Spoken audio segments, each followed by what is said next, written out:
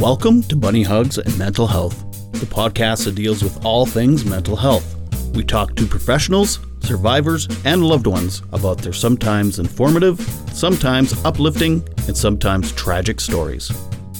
I'm your host of the show, Todd Rennebaum, advocate, recovering addict, experienced sufferer of depression and anxiety, and author of the children's book, Sometimes Daddy Cries.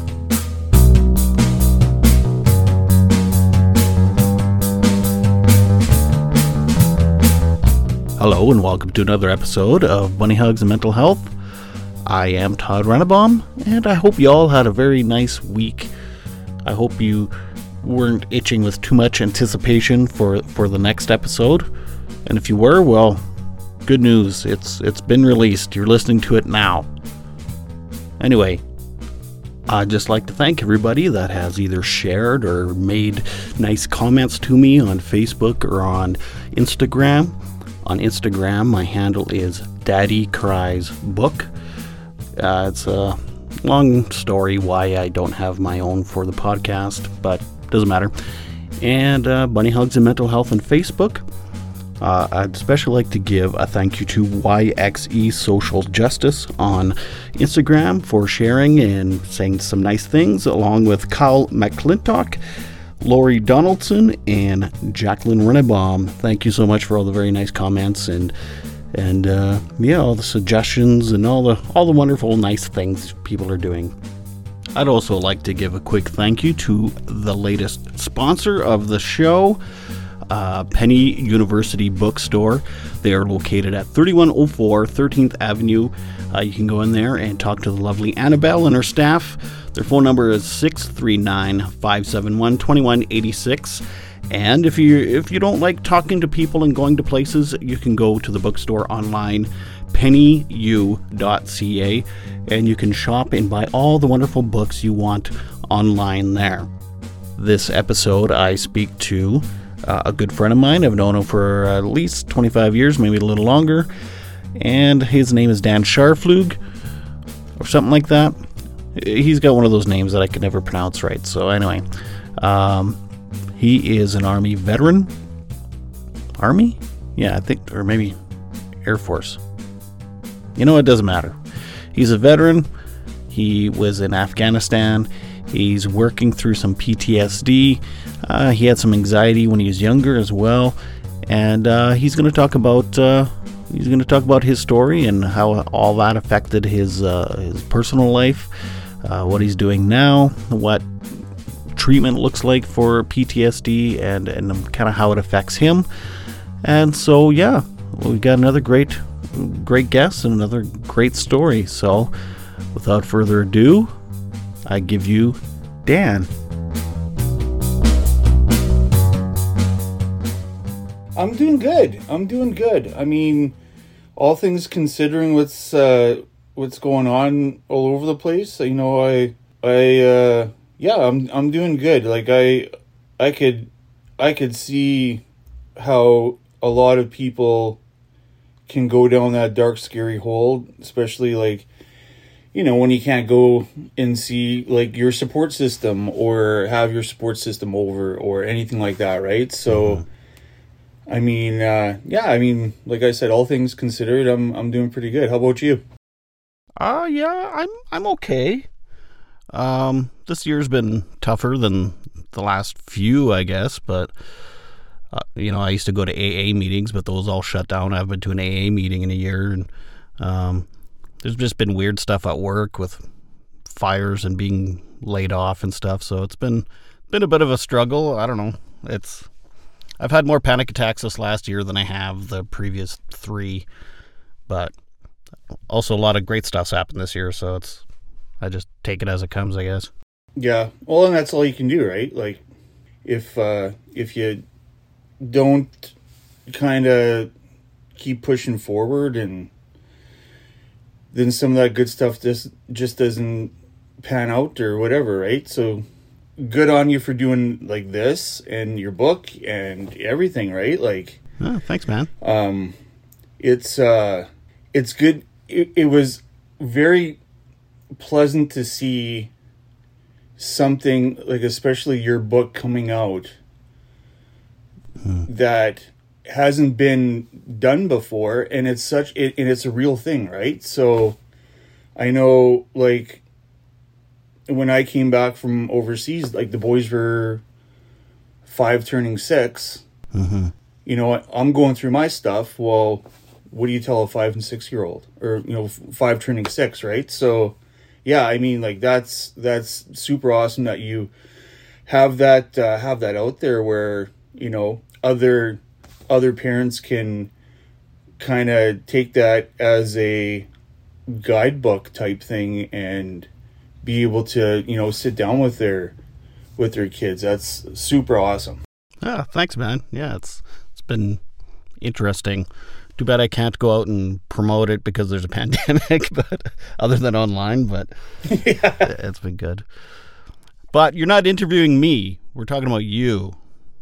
So yes, Dan, let's start from the beginning. When you were young, I know that you you were in the hospital a few times and you had some issues with mental health back then even. Yeah, that was a lot of anxiety with regards to more or less like family dynamic and just basically working with my stepdad. It was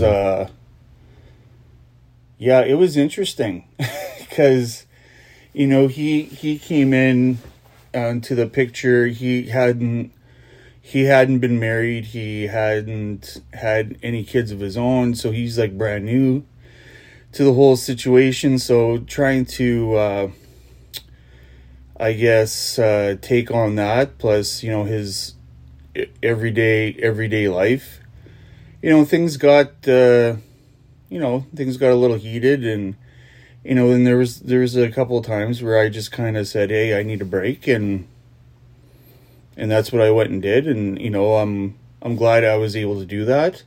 And just kind of, you know, refocus on the better things as opposed to the bad things, right? And I'm not saying by any means like was my childhood horrible or anything, but it was a different situation for all of us. So I mean, once we got all through that, and things turned around, and we just went on living our little happy lives, making sausage and selling beef jerky. I was going to mention the beef jerky. Yes. Yeah, the jerky I miss so much. And at the time, because working at my dad's store, I just got sick of it, and everybody would be like, Dan, you know, get us some beef jerky. I'm like, oh my God, I can't look at it anymore. But now that it's not here, yeah, I'm like, oh my God, I want that beef jerky so bad. Do you mind me telling your dad's shop name? Oh yeah, for sure. Go ahead. Yeah, it was Oscar's Meats in Regina. That's Dan's stepdad. Yeah, he had that. He had that for 35 years, I believe, and he actually retired the year after I got out of, the year that I released from the military. So that would have been 2015. So when you were younger, you weren't actually diagnosed with anything. It was mostly anxiety, and just from, well, you're a sensitive guy, you got anxiety, so it was life situations. It was yeah. Okay. And something I learned from you,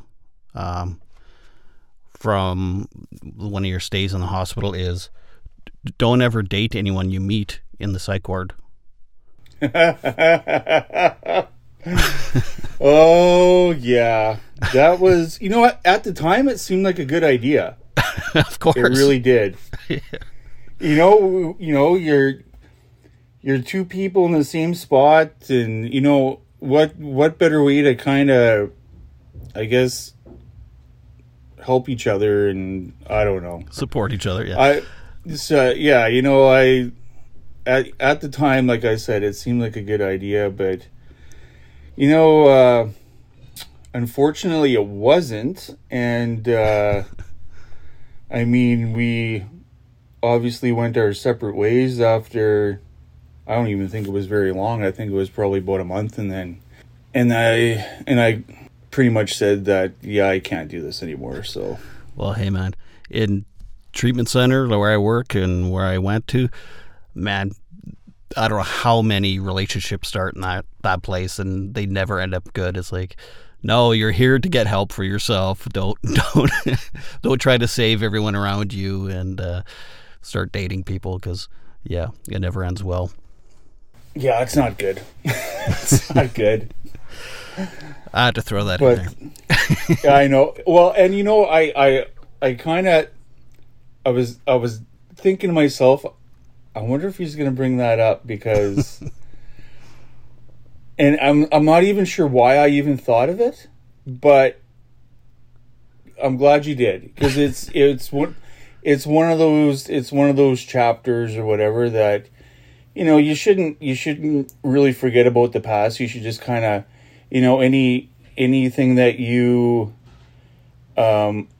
feel that was a mistake, or even if it was a victory, you still need to chalk that up as a life experience, right? So absolutely, yeah. I mean, God, that was probably 20 years ago. We're old, man. Oh, I know I'm old. You know, sometimes I get out of bed and I feel like I'm 19 again, but then there's other days I get out of bed and I feel like I'm 80, and yeah, it's yeah, and you and I, we've known each other since high school, so that's got to be 25 years. Yeah, at least. Yeah, so I know I got a couple of years on you, but yeah, it's you know, time flies, especially when time flies when life gets in the way, right? Like it's but it's good though, right? Because you know, you gain those life experiences, and that, you know, some of them you wish you could take back, some of them you wish could keep going, but I mean, it is what it is. But yeah, I mean, it made me the person I am today. Yeah, and you know, I was gonna bring this up a little bit later on, but I'm gonna bring it up now. All right. So I'm not sure how much of your background, like, that you've shared, but I bet some people need to know that you are a phenomenal drummer. Phenomenal. I mean, like, not anymore. I just tried the other day, and I was like, oh my God. Are you still using that 5-gallon pail to sit on too? or do you actually have a stool? No, it's still the pail. The same one.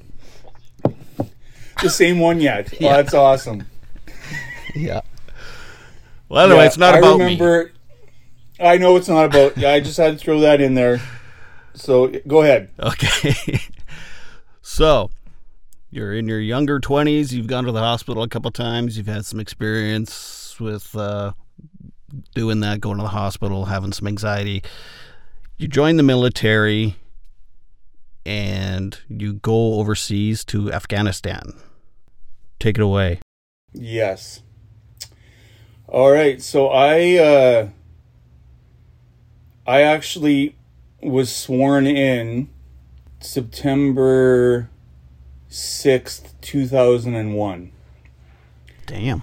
And on September 11th, I was actually running around getting all the stuff that I needed to get done before I went to basic training. And at that point, I think I maybe listened to the radio in my car like maybe 3 times. The rest of the times, like all mixtapes or CDs or whatever, right? Mm-hmm. And I get to my dad's store, and he's like, "You're going to war."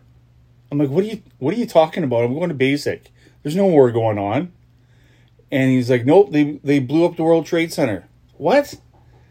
So now I turn on the radio. I'm driving home, and I sat there and I watched with my mom, like pretty much for the rest of the day, rest of the night. And all of a sudden it clued in, like, well, if they're shutting down airports, how am I supposed to get the basic? Because I'm supposed to be going to Gagetown, New Brunswick. So I get on the phone with the recruiting office, and they said, worst case scenario, we'll put you on a bus. I'm like, okay, great. Go across like 5 provinces in a bus. That sounds super fun. But anyways, I get there, basic training, and I finished that up. I went on to my trades course in Borden, Ontario.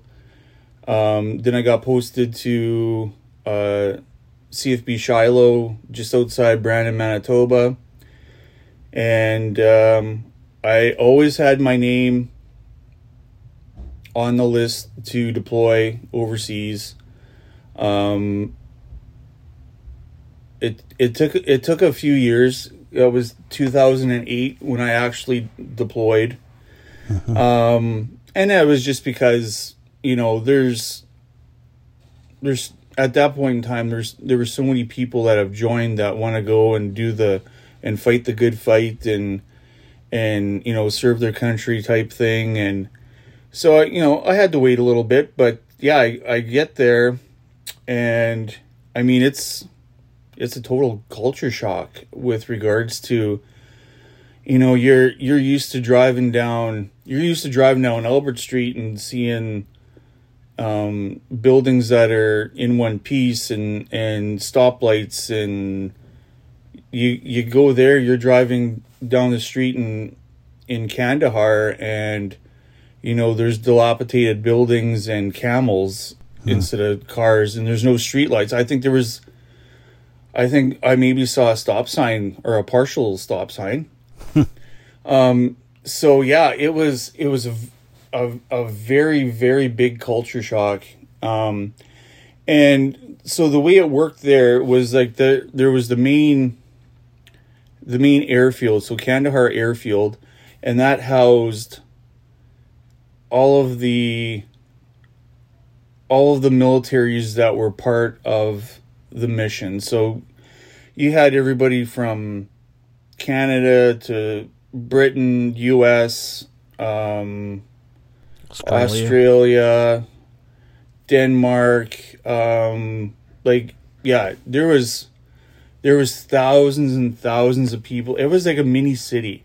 They had green beans, coffee, they had Tim Hortons, they had a Burger King. I mean, like, if you're hanging out at the airfield, like, it's no different than being in, like, Indian Head. Like, it had everything you needed, right? So for the most part, I was actually outside of the air base at a forward operating base. So I was outside the wire, and where I was considered the wild, wild west. It was the Panjwai district. A lot of bad, scary stuff went on there almost daily, and it could be a mortar attack at 3:00 in the morning, or a rocket attack at supper time. We had like a tally of everything that would come in on a daily basis, and I think in 1 week we had 10 or 12 mortar attacks, and the same, if not more, of rocket attacks. So I mean, it was very different to try to kind of put in your mind that, this is your new normal for the next 6 months or 7 months or whatever. But the scary thing is, like, a person gets used to it, right? So we had tanks that were parked up on the high points of this base, and it got to the point when the tank would fire around, and they make a lot of noise, that I would sleep through it. I wouldn't even turn over.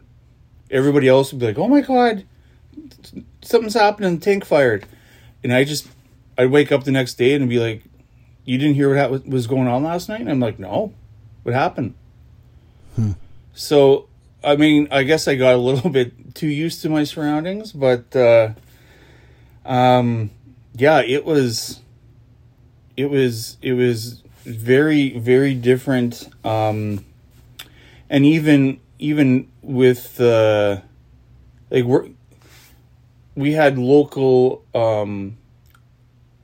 workers that would come to the base like every day, and they would, like wash pots or they would do odd jobs, whatever, because there's basically no other job in the area for them to do, because the Taliban either ran it or even like the schools. Like we had a few school age kids that would come wash pots because the Taliban blew up their school or whatever, right? So I mean, you start getting all this coming at you, and you're like, okay, well, I'm here, I'm going to do my job. I'm going to, try to help in any way possible. And yeah, it was a bit of a ride, that's for sure.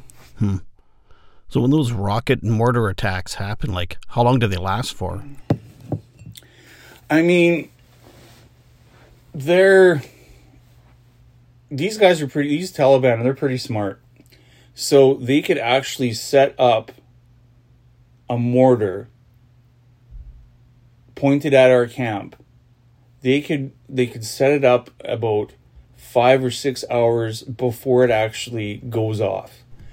And what they would do is they would put a hunk of ice down the mortar tube, and then they would put the round down, and then it would just sit there in the sun, and it would melt that ice. And as soon as that ice melted, that's when the mortar would fire. So they would do this at 3 o'clock in the morning, 4 o'clock in the morning, in the dark, where maybe we in a spot where guys aren't really paying too much attention to, and then all of a sudden midday heat starts, hitting this mortar, but there's nobody there, right? So, yeah, like they were. So it's just random. Just keep you on your toes. Keep them in your head. Yeah, exactly. And I've told somebody this once. It was like their version of psychological warfare, because like you don't know what's gonna happen. I had a lot of times, just walking out, going to the to our area, and we got to go back into the bunker because we just just turn around and go back into the bunker until it's all safe, and then you just don't know. Yeah. I remember when you came back and you didn't actually tell me a lot of stuff. You told me some stuff, but you were like, it was still pretty fresh and painful, I guess. And it was like, so this, like, I've never heard a lot of this stuff. I remember you telling me how you got a lot of anxiety when you came back because of certain vehicles. Yeah. And you know what? That is still to this day. Not as bad, but still to this day, white Toyota Corollas are like triggers for me.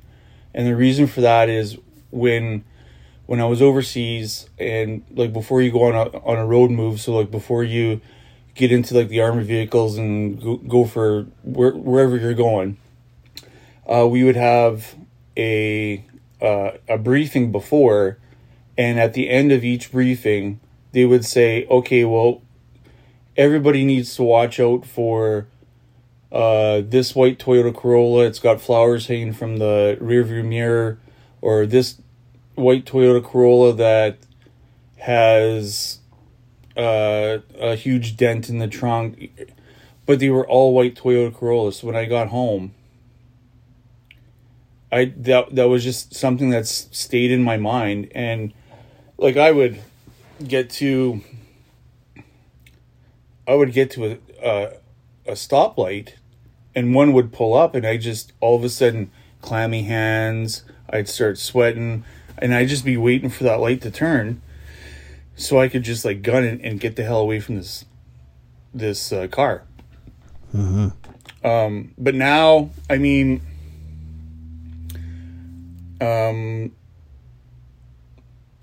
I still get a little. It's not to the same extent, like, but I still get a little antsy.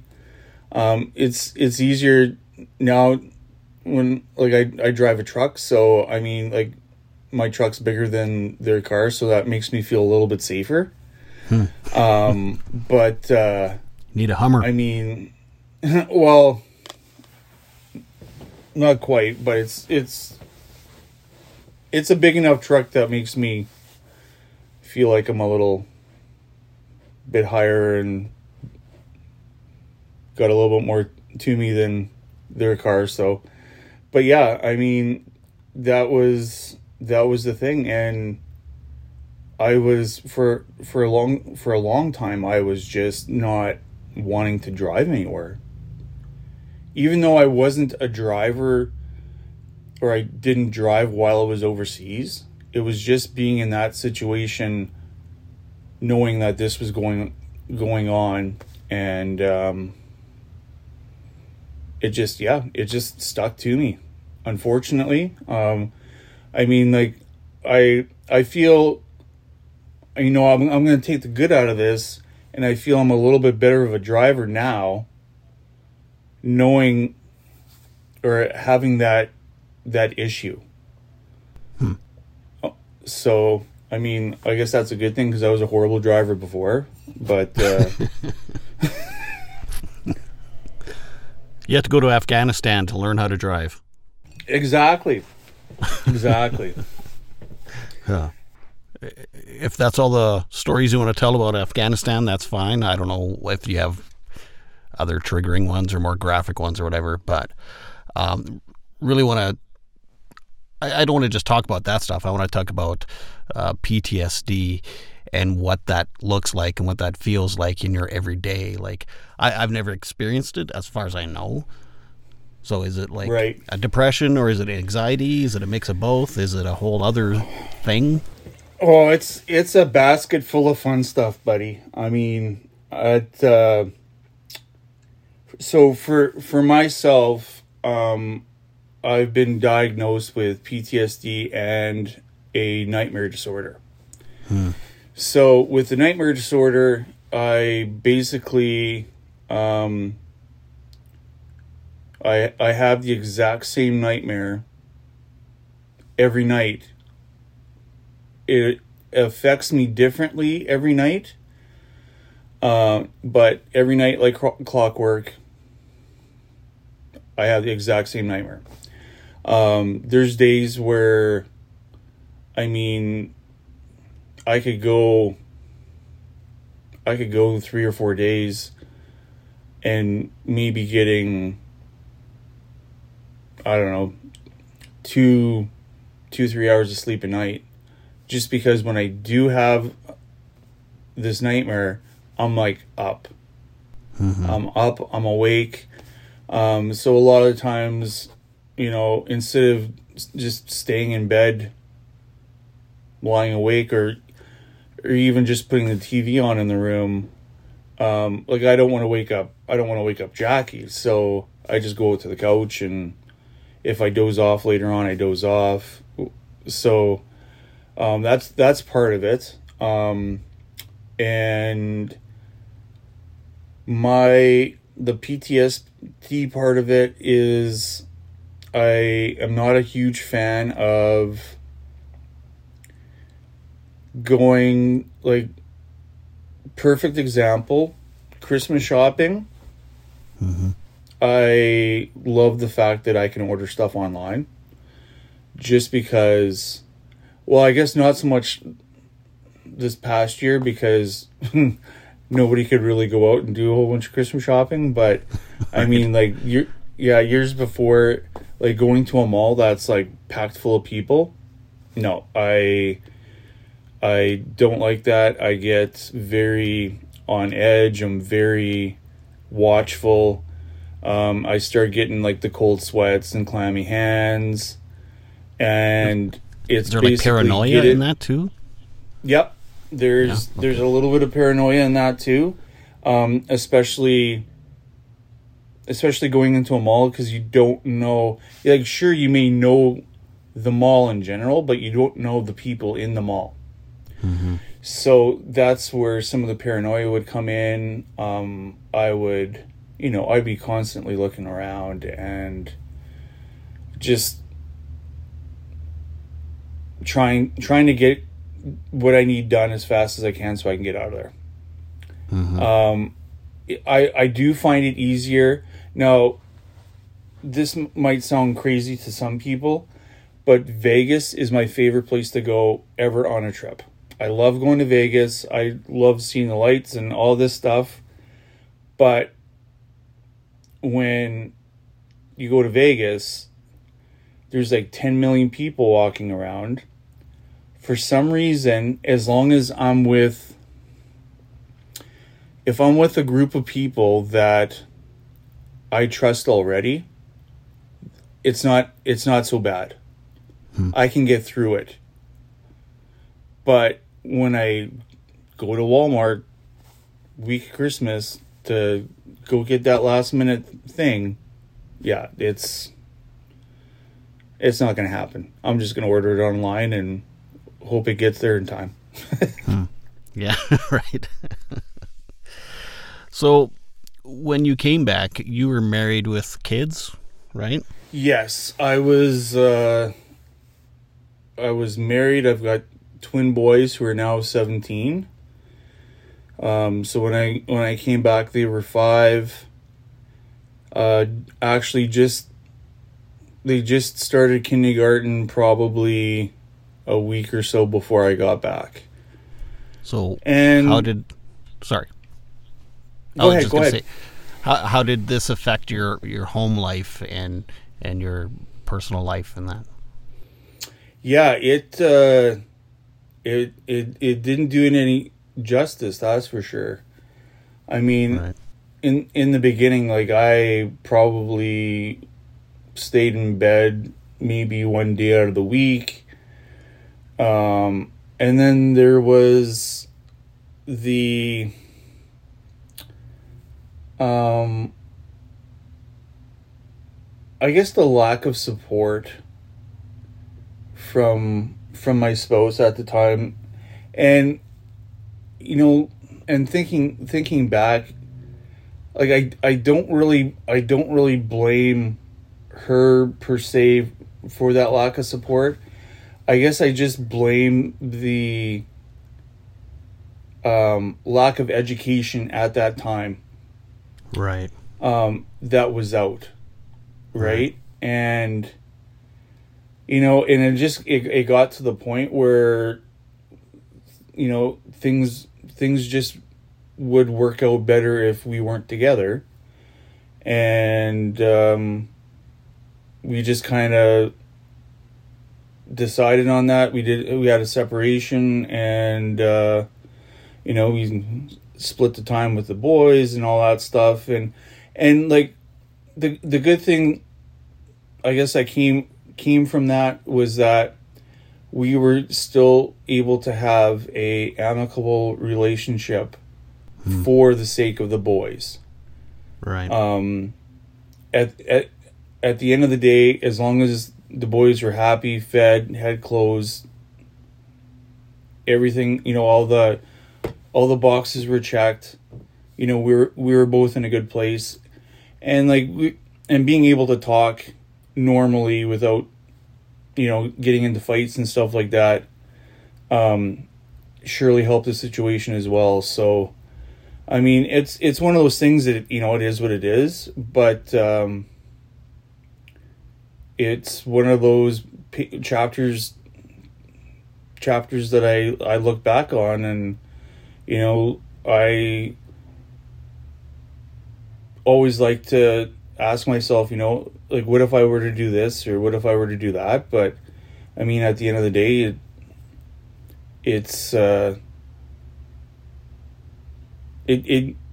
did cause a lot of the reason behind the breakup. So, but yeah, I just kind of pushed on. And so did the divorce and the split up kind of affect your mental health even more so now? Like, so now you have PTSD, and did you kind of have a broken heart, or you felt degraded at all, or anything like that?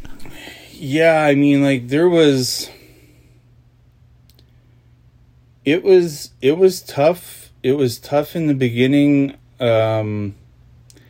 especially because at that time I was also transitioning my way out of the military. So now a job that I loved dearly, I couldn't do anymore. And then I had my divorce. So there was a lot of times where Dan felt sorry for himself, and, you know, I would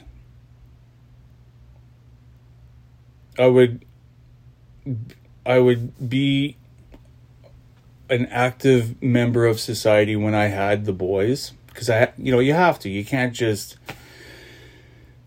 sit there and not do stuff or whatever. Yeah. With them when they come see you, because they're excited to see you. They want to go outside and play hockey or whatever, right? So yeah. During that time, I would say that would be my saving grace time. But when I didn't have the boys, and I didn't have to be that active member of society, there'd be days where I'd wake up at noon. I'd be like, well, I don't have anything going on today. I'm just going to go back to bed because I got nothing. So I just sleep and not really care type thing about if I went and got together with friends or anything like that. I was happy to stay home.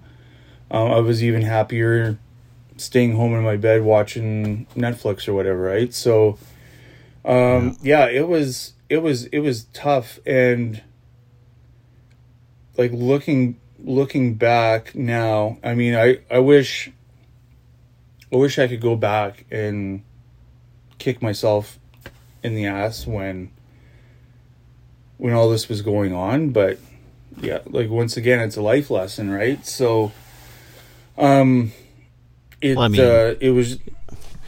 you had anxiety just working with your stepdad.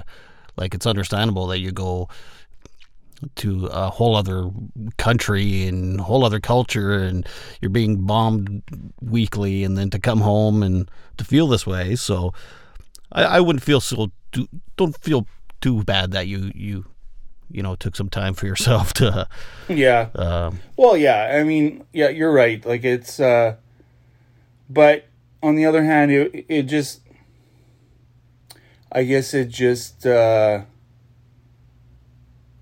kind of made things harder, I guess. Yeah, I mean, I do.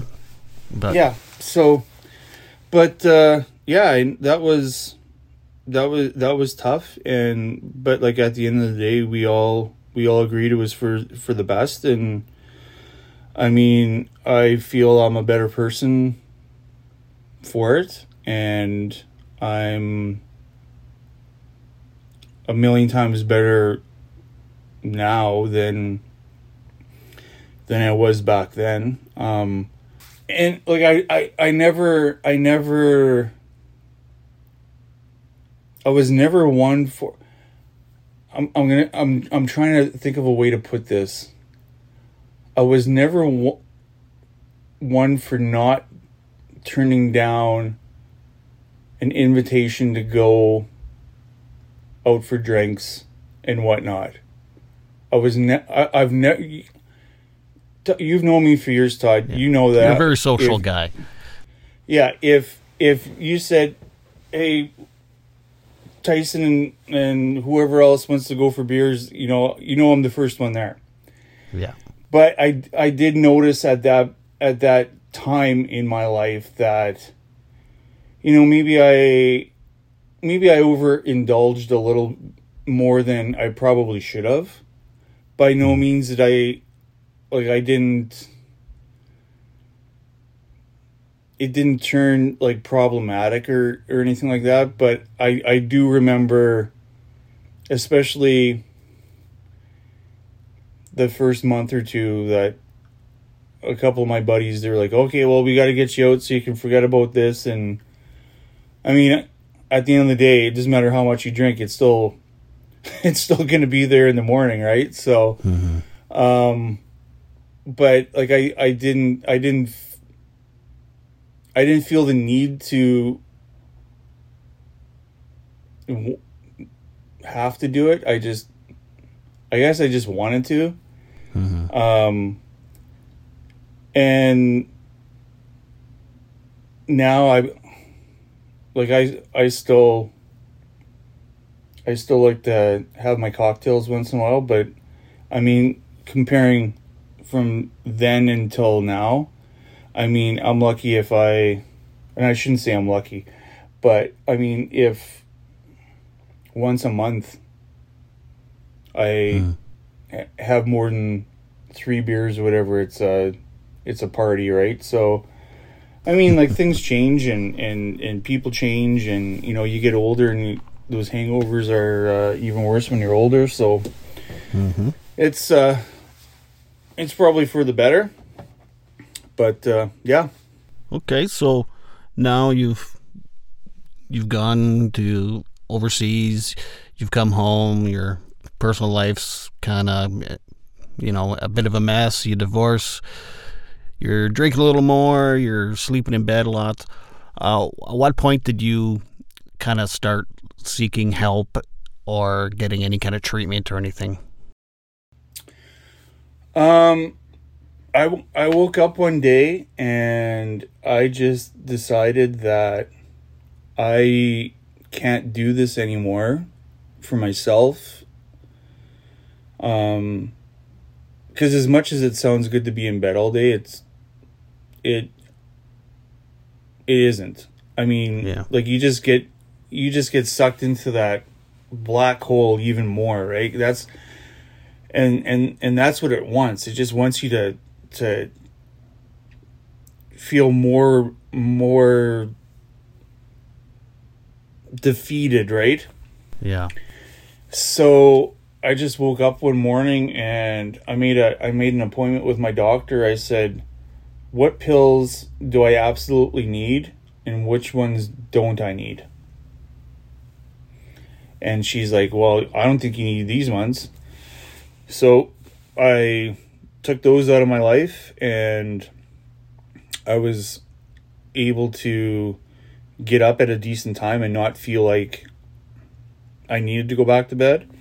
A lot of the stuff I was on, I was very, very groggy when I got up, right? So I just would be like, "Oh, well, I'm still tired, so I'm going to go back to bed." And, "Oh, it's 5:00 in the afternoon now. There goes my day." So I took all that stuff out. I started to kind of get back into some physical activity. I got playing hockey again. I just all in all, I made that a change for the better, just because I didn't like who I saw in the mirror. Right. And so you kind of took it upon yourself to be proactive and kick yourself in the butt a bit. Yeah, I mean, and I'm happy I did it. I wish I would have done it sooner, but maybe I wasn't ready sooner. Right. Maybe I needed that time or whatever, that span to kind of feel as crappy as I can, and then I just, like I said, I woke up one morning, I said, okay, I'm done. Yeah. I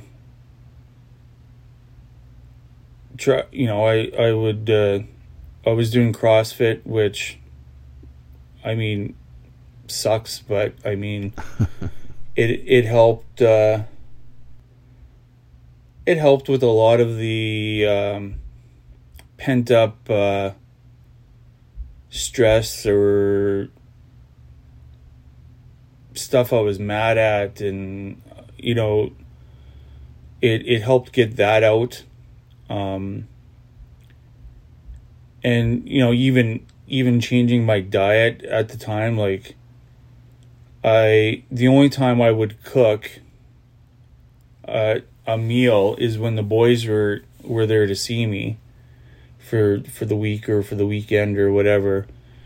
And besides that, I was just eating like absolute garbage. I mean, and it wasn't like I didn't have food in the fridge.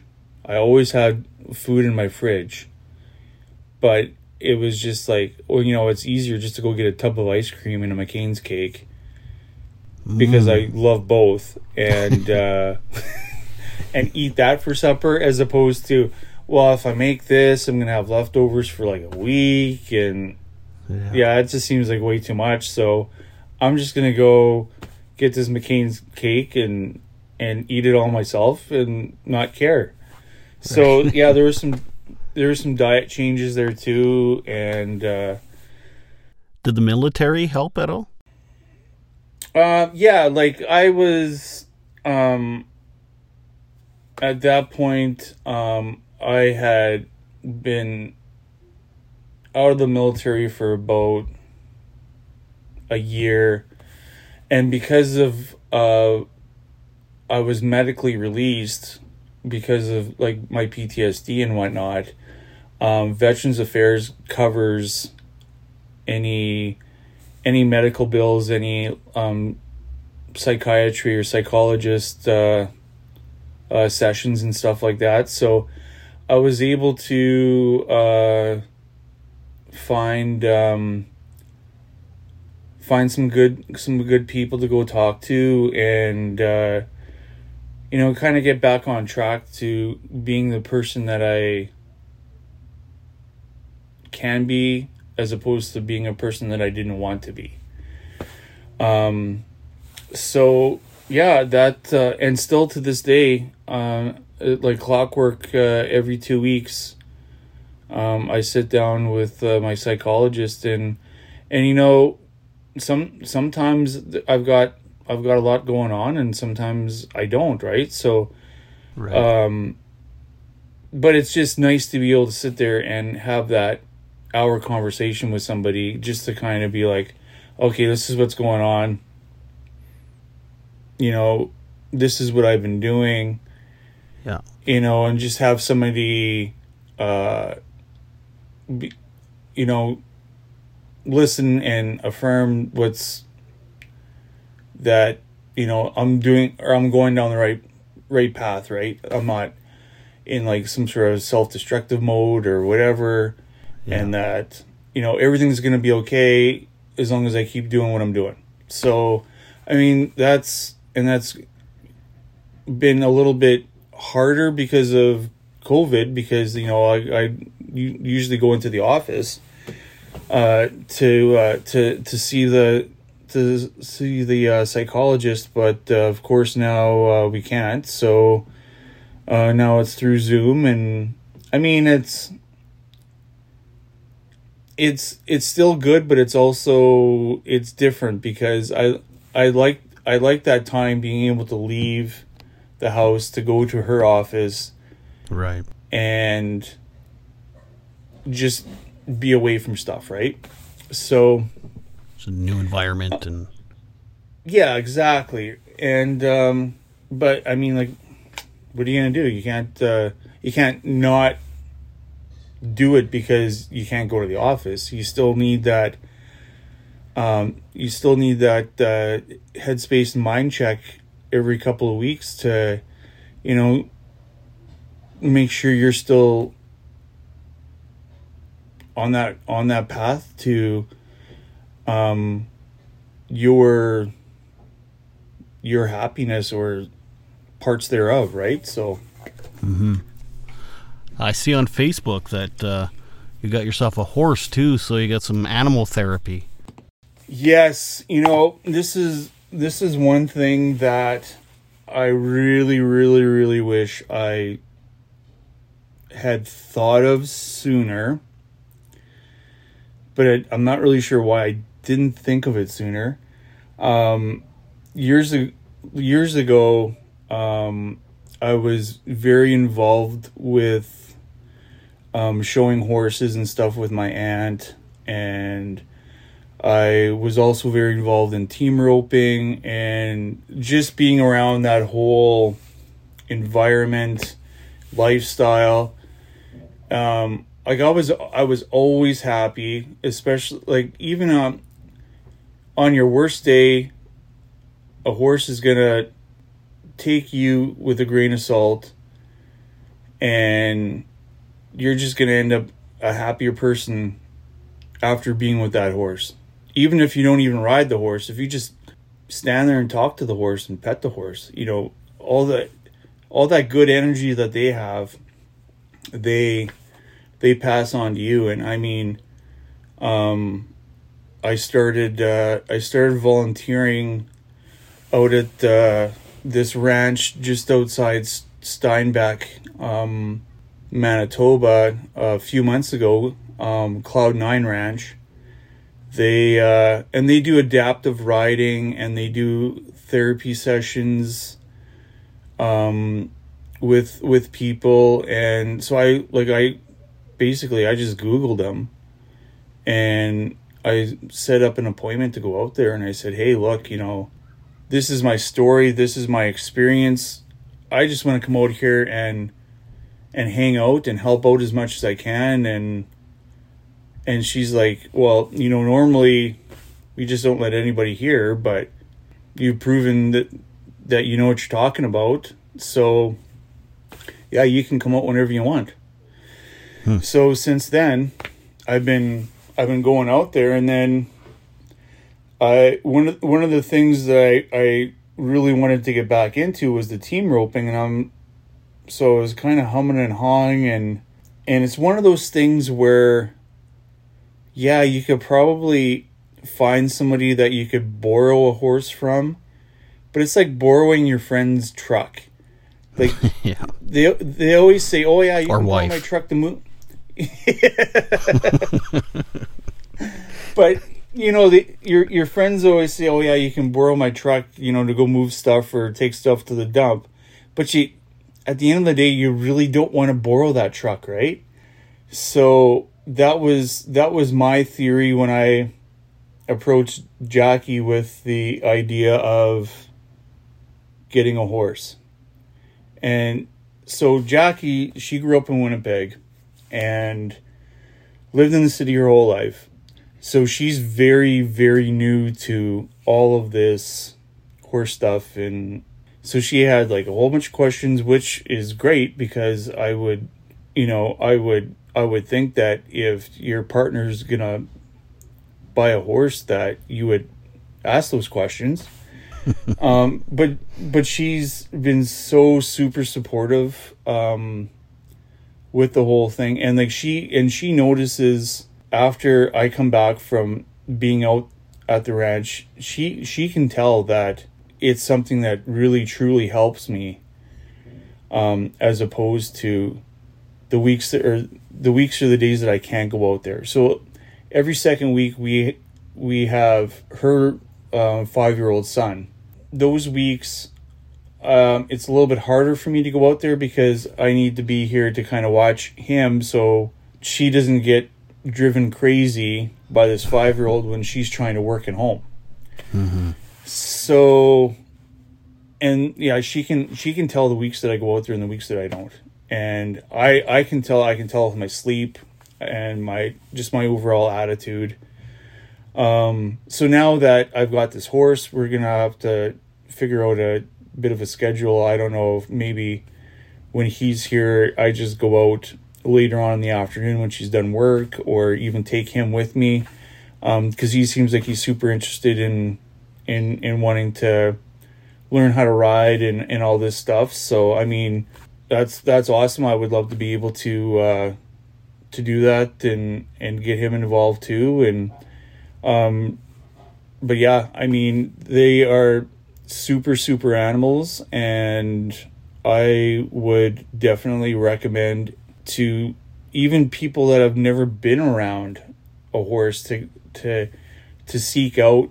And there's tons of these ranches online that you can find in your area that have like the adaptive riding or the therapy sessions and whatnot. And I would say, like, go do it. Try it, and you're gonna love it. So now we're at present day. Your boys are 17. You're with a new lady. You got yourself a horse. Sounds like you're doing pretty good. I am. You know, I still do have one of those days where, you know, maybe it takes me a little bit more to kind of get going and whatnot. But I mean, besides that, I'm super happy that I've been able to find Jackie, because she is such a true support person. I mean, she, like, when we first met, you know, she actually researched PTSD because like she didn't really come across it or anything like that. And, you know, she'd ask me questions about what's going on with me, and, you know, compare stuff and just get that knowledge. And she knows that if I'm not having a good day, well, then she will do what she needs to do to make it better, or just leave you alone. Yeah, and sometimes that's all I need, is just to be left alone for, you know, half a day or an hour or whatever, right? Like, it's, yeah. I'm truly blessed to have her in my life for that.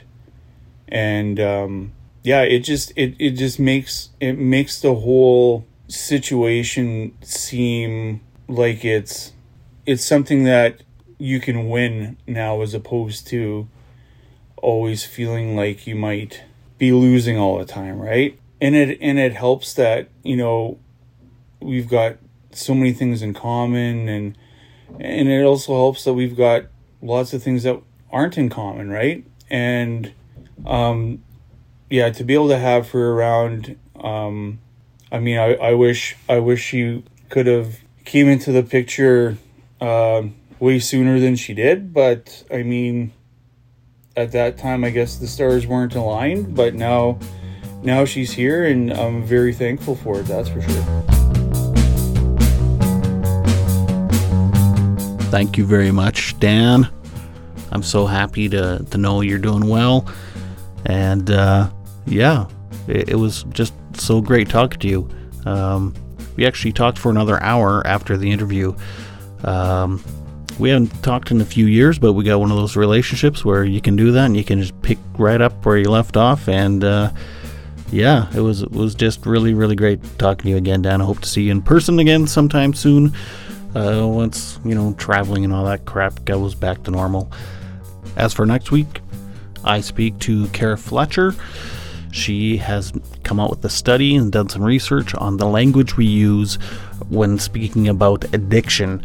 Some of the words have a very negative connotation to them, and so the language we use sometimes perpetuates the stigma and promotes guilt and shame when talking about people in recovery. Even the word recovery, relapse, addict, junkie, clean, dirty, stuff like that. It's really great study. It's very interesting. So I really look forward to everyone listening to that, because I think it would be a nice idea to maybe change the stigma when it comes to addiction, and that really starts with the language we use. So anyway, so listen to that next week. Thank you for listening, and please subscribe, rate, and review however you are listening to this podcast. It only takes a moment, and it really helps the show out with getting noticed.